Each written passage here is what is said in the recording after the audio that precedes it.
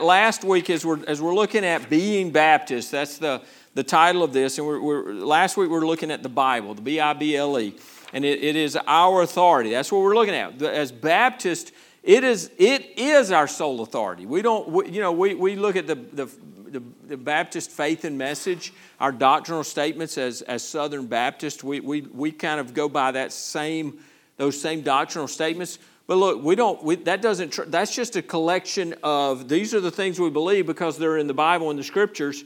If there was something in there that we felt was contrary to the Scriptures, we wouldn't follow that. Because the Scriptures are our authority. It is the Bible, the Bible, that is that's it. That's what we function by. That is our instruction manual. We don't have different creeds and all those kind of things that we follow. We follow the Word of God. Amen? It's a very Baptist distinctive. That's what we follow. So the second part of this is we're looking at the Bible, and we include this with this, is the meaning of the Lordship of Christ. Some of you have heard that phrase, the Lordship of Christ. So Baptists believe Jesus Christ is Lord. Amen? Now, let me say this because I don't want to say it every time I say something. Just because I say Baptists believe this doesn't mean there aren't others that aren't Baptists that don't believe that. But I'm telling you, we're talking about Baptist distinctives, and these are things we believe and we hold to. We believe Jesus Christ is Lord.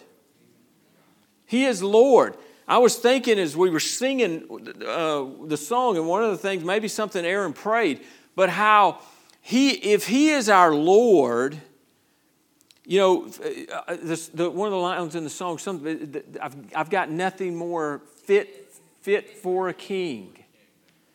And I think about that sometimes because, you know, if you have a king, an earthly king, you know what? Your heart may not be in it, but I guarantee you your body is.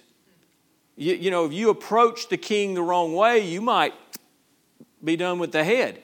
Your adoration, everything, you're submitted to that king. You know, and we think of England and the kings, and we've seen the movies and all the stories and stuff. And even like during the Crusades, I think, you know, when they got baptized, this has nothing to do with it, I don't guess, but they surrendered everything under the king. But the sword, they kept the swords out. They didn't put the sword underwater because the sword was it had a different standard for the sword. They knew what they were going to do with that. But there was when you came before the king, you bowed. You would kneel, and if you didn't, I mean, it was absolutely inappropriate. We ought to have that same type of mentality and approach towards Christ. It ought to be if He is our not only our King, but if He's Lord of our life. We're this mentality, you could take all of this. MacArthur, I was reading, I don't know if I heard you saying this or if I was reading in something that you'd written, but when the Scriptures talk about us being a bond servant, that's not really a great translation. The proper translation is a slave. We're a slave. We're the Lord's slave. We've got this idea that we're just kind of voluntarily doing this. We're doing the Lord a favor by following Him and by, you know, I'll do the things, Lord, that I'm comfortable with, but I'm not really submitted to everything. There's a song we sing in the hymnals. We used to sing, you know, more, but y'all, most of you know this if you know the hymns. I surrender all. I surrender all. I surrender all to Thee, my blessed Savior. I surrender all. So I had a friend one time on staff, and he says, you know, here's the thing about us Baptists. Some people tell their lies, we sing them. And he wasn't trying to be funny. He said, we say that, but do we really surrender all? If Jesus is Lord of our life, then whatever the Word of God says, we've said that it is our authority for everything to do with salvation, everything to do with how we live our life. It gives us all instruction for life here and life eternal. It is our total authority. And the book, as we're going to see tonight, the book is all about Jesus. I hear some people that kind of have this mentality like, it's about me. The story's about me. Listen, if you're the star of the show, you're watching the wrong movie. You're reading the wrong book. Because, the Lord has, if you're saved, He saved you. And you've got a great testimony. But Ephesians 2 talks about in eternity that we're going to give Him glory. I preached a message on this about it's God's trophy case. We're His trophies. You know, somebody wins the Heisman Trophy. The Heisman Trophy doesn't get any glory. Nobody goes, oh, the Heisman Trophy, that's so great. They go, oh, that dude was amazing. He won that trophy. The Lord is so great. If He's won our hearts, He's won us, He has saved us, He's the one who gets the glory. And we will be, in eternity, we'll be trophies on display of His grace for all of eternity.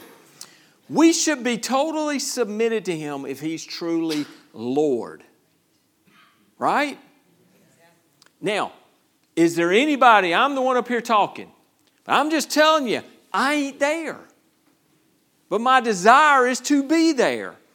And if you're like me, every day you run into something in your own life and you go, oh, yeah, boy, you're great. You're really close. I mean, you act like you got saved tomorrow, man. That's the way you're acting right now. If He's Lord of our life, then we should be on our knee with our heads down. We should be submitted to Him, surrendered to Him. And then everything in our life ought to revolve around that. So we as Baptists, we believe this. Now, how much do we believe it? Do we believe it enough to really live it out? To really practice it all the way out? Or do we just say we believe that? There's a lot of believers that are practically... They're what I call, you've heard this, practical atheists. They say they believe in God. They live like there is no God. They say Jesus is Lord. They act like He's nothing. There are folks that come to church on Sunday mornings. Might even raise their hands. The rest of the week, they live like hell. Neighbor wouldn't be able to test that. There would be not enough evidence to prove they were a Christian. Couldn't be convicted of being a Christian because there's not enough evidence. If we really believe that, and we're going to really live that, if Jesus is Lord, we should surrender our lives to Him in every area. Amen? That should be our goal. That's our goal. That's what we're striving for. We were talking Monday night. We're in prayer band about being submitted to the Holy Spirit, being filled with the Spirit. Folks, if we try to do it in our flesh, we try to do it ourselves, we'll fail. Fall flat on our faces. We need to be filled with the Holy Spirit.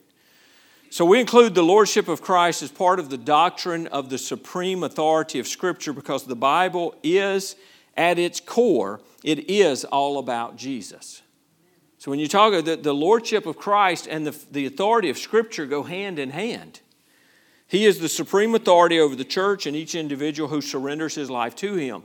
He secured salvation through His crucifixion, death, and resurrection. Therefore, Baptists, along with many other Christians, affirm that every area of a believer's life and the life of Christ's body, the church, is subject to His lordship. So just as I am subject to Him, He is to be Lord of our life. He needs to be Lord of our life. Need to be surrendered to Him, submitted to Him. That's individually. But as a church, it's the same way. We as a church, we don't submit to the East Central Baptist Network. That's our association that we're in as Southern Baptists. We don't answer to them. They're not our authority. We don't answer to the Florida Baptist Convention. We don't answer to the Southern Baptist Convention. And I'm getting ahead of myself because we're going to talk more about the church. But the church is to be surrendered to the lordship of Christ the same way we as individuals are. Philippians 2 verses 9 and 11. Therefore God also has highly exalted Him and given Him the name which is above every name, that at the name of Jesus every knee should bow, of those in heaven and of those on earth and of those under the earth, and that every tongue should confess that Jesus Christ is Lord, to the glory of God the Father. Now, everybody is going to bow the knee to the Lord Jesus. Everybody's going to bow the knee. Now, you can bow it now. You can bow the knee in humble surrender to Him and repentance and faith and bow for salvation, or you'll bow in eternity in judgment. But everyone will bow and everyone will confess that Jesus is Lord. Ephesians 1:22 and 21 through 23. Far above all principality and power and might and dominion and every name that is named, not only in this age but also in that which is to come. And He put all things under His feet and gave Him to be head over all things to the church. Christ is the head of the church. He is my head. He is my Lord. He is over me, and He's over the church. All things to the church, which is His body, the fullness of Him who fills all in all. A man named T.D. Brown wrote a book in 1937 entitled Rethinking Baptist Doctrines. He says this: the basic principle of our faith and life as Christians is loyalty to Jesus Christ as our sovereign Lord. As Baptists, whose sole and only Lord is the Savior, we need to go on record in our own hearts and before the world as claiming no other right to be heard except on the basis of our loyalty to Him. Wow. Our loyalty should be to Christ. We should be surrendered to Him. Acts 10:43. To Him all the prophets witness that through His name whoever believes in Him will receive remission of sins. After His resurrection, while walking the Emmaus Road, Jesus testified that He Himself was the grand subject of Scripture to the two disciples who were hesitant to believe that He had been risen. You know the story there on the road to Emmaus, and Jesus comes up, and we go, how in the world could they not know that was Jesus? Jesus just died on the cross. They saw Him buried. Nobody's walking down the road. They might have even thought it in their heads, wow, He kind of looks like the Lord. They might have thought it, but they wouldn't have thought, right? Have you ever run into somebody, you ought to know them, but you run into them somewhere out of context? I put on a ball cap and a T-shirt and I go to Walmart. I could walk right into some of you and you wouldn't recognize me. You'd be like, oh, okay. Right? Because it's out of context. You're used to the context of where you see them. And we get down on them. But they're walking along and Jesus comes along and He's talking with them. Luke 24:27, and beginning at Moses and all the prophets, He, the Lord, expounded to them in all the Scriptures the things concerning Himself. Can you imagine that conversation? He just opens up the Word without opening it. He is the Word. He knows it all. He's just laying it out. Here I am, here I am, here I am, here I am, here I am, here I am, here I am, here I am, here I am, here I am. All this, it just lays it out for them. So the Lord made that very clear, that He is Lord. Now, there's you've heard of the scarlet thread in Scripture, right? It's amazing when you think we think about how the Scriptures tie together. With all the authors over all the years in all those languages, in the multiple continents that this is written. That's how we can have this confidence when you read the book. When you read the book and you go, it just interlaces perfectly. There's no way. I've shared, we could have four of us write a short story. They wouldn't have anything to do with each other. Nothing. And yet the Scriptures, you can find Jesus just runs right through the Scriptures. Cover to cover. That scarlet thread is Jesus. So the scarlet thread, it is well-known anecdote among nautical historians that in the days when Great Britain ruled the seas, the ropes used by the Royal Navy had a distinct quality. How many of you have ever heard this? What I'm about to you've heard this? From the largest to the smallest, their ropes were woven in such a way that a scarlet-colored thread ran through them from end to end. Those threads were twisted into the lines in such a way that they could not be extracted without unraveling the entire rope. No matter how you cut the rope, the scarlet thread could be seen, and thus even the smallest piece of the whole could be recognized as belonging to the British Crown. That's interesting. Now, I want to, as I was studying this, I didn't get a chance to go back because I want to go back and study that to see if they did that for the purpose of wherever that was. This is Britain's, or if it had something to do with Christ. My guess is it had something to do with Christ. Is my guess. Today we'd never have a country that would do something like that. But that day I could see that. At a time where they said, the scarlet thread through Scripture, we're going to run the scarlet thread through every rope that goes around the world. They're going to see that scarlet thread. It's going to be, I don't know. I'm interested in looking that up. When it comes to the Bible, God's Word, you will also find a scarlet thread running throughout its pages and words. That scarlet thread is the blood of the Lord Jesus Christ. It has been well said that in the Old Testament we see Jesus concealed. In the New Testament, we see Jesus revealed. Christ is contained in the Old Testament and explained in the New Testament. He is pictured in the Old and presented in the New. In every book of the Bible, you find Jesus. That is why we include His Lordship in discussing the Word of God. He is the supreme subject of Scripture. Amen? All right. So, here's the scarlet thread. In Genesis, Jesus is the seed of the woman. In Exodus, He is our Passover lamb. In Leviticus, He is our high priest. In Numbers, He is the cloud and the fire. In Deuteronomy, He is the prophet greater than Moses. In Joshua, He is the captain of our salvation. In Judges, He is our judge and lawgiver. In Ruth, He is our redeemer. In 1 and 2 Samuel, He is our trusted prophet. In Kings and Chronicles, He is our reigning king. In Ezra, He is the faithful scribe. In Nehemiah, He is the rebuilder of the walls. In Esther, He is our advocate. In Job, He is our ever-living redeemer. In Psalms, He is the good shepherd. In Proverbs and Ecclesiastes, He is our wisdom.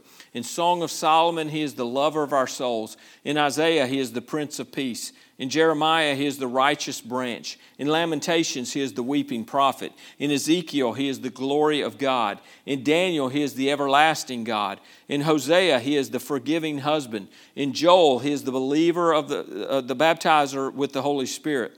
In Amos, He is the builder of the city of God. In Obadiah, He is our Savior. In Jonah, He is the firstborn of the dead. In Micah, He is the ruler of all ages. In Nahum, He is the avenger of God's elect. In Habakkuk, He is the God of our salvation. In Zephaniah, He is our Savior. In Haggai, He is the cleansing fountain. In Zechariah, He is the pierced Son of God. In Malachi, or Malachi for our Italian friends, in Malachi, He is the Son of righteousness. In Matthew, He is the King of kings. In Mark, He is the servant. In Luke, He is the Son of man. In John, He is the Son of God. In Acts, He is the ascended Lord. In Romans, He is the righteousness of God. In 1 Corinthians, He is the giver of gifts. In 2 Corinthians, He is the triumphant one. In Galatians, He is the liberator of our souls. In Ephesians, He is the head of the church. In Philippians, He is our joy. Amen. In Colossians, He is the head of all things. In 1 and 2 Thessalonians, He is our hope. In 1 Timothy, He is the mediator between God and man. In 2 Timothy, He is our stability. In Titus, He is truth. In Philemon, He is our covenant friend. In Hebrews, He is the messenger of the new covenant. In James, He is the great physician. In 1 Peter, He is the chief shepherd. In 2 Peter, He is our purity. In 1, 2, and 3 John, He is love, light, and truth. In Jude, He is the one who is able to keep us. And in Revelation, He is the King of kings and Lord of lords. Amen? Amen. That's our Lord. That's our Lord.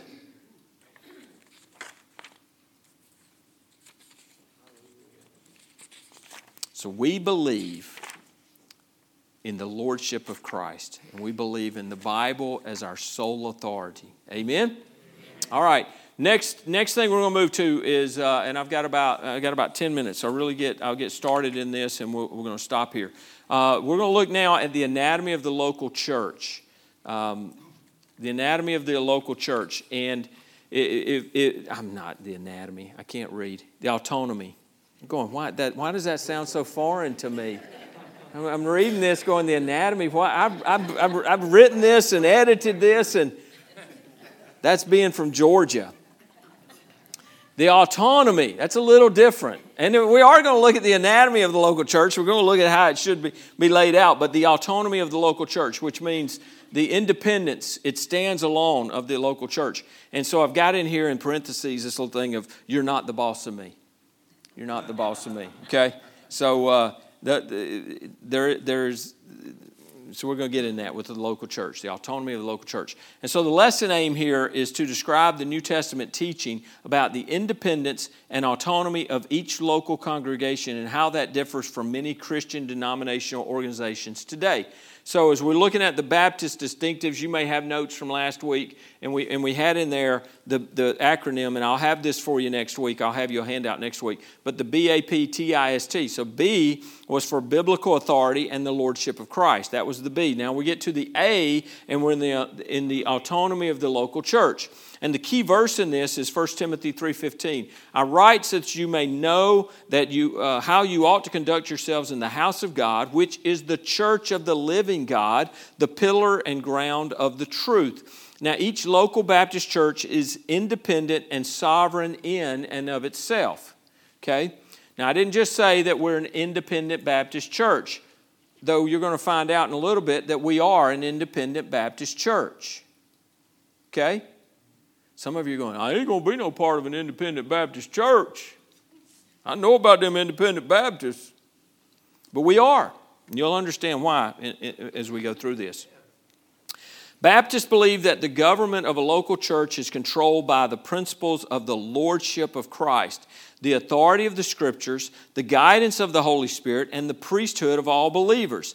That is, each local church is a self-contained body or sovereign and cannot be controlled by any outside denomination, board, hierarchical system, church, or person. Okay? There's nothing outside of this church. That's autonomy. We stand on our own. We're self-governing, self-supporting.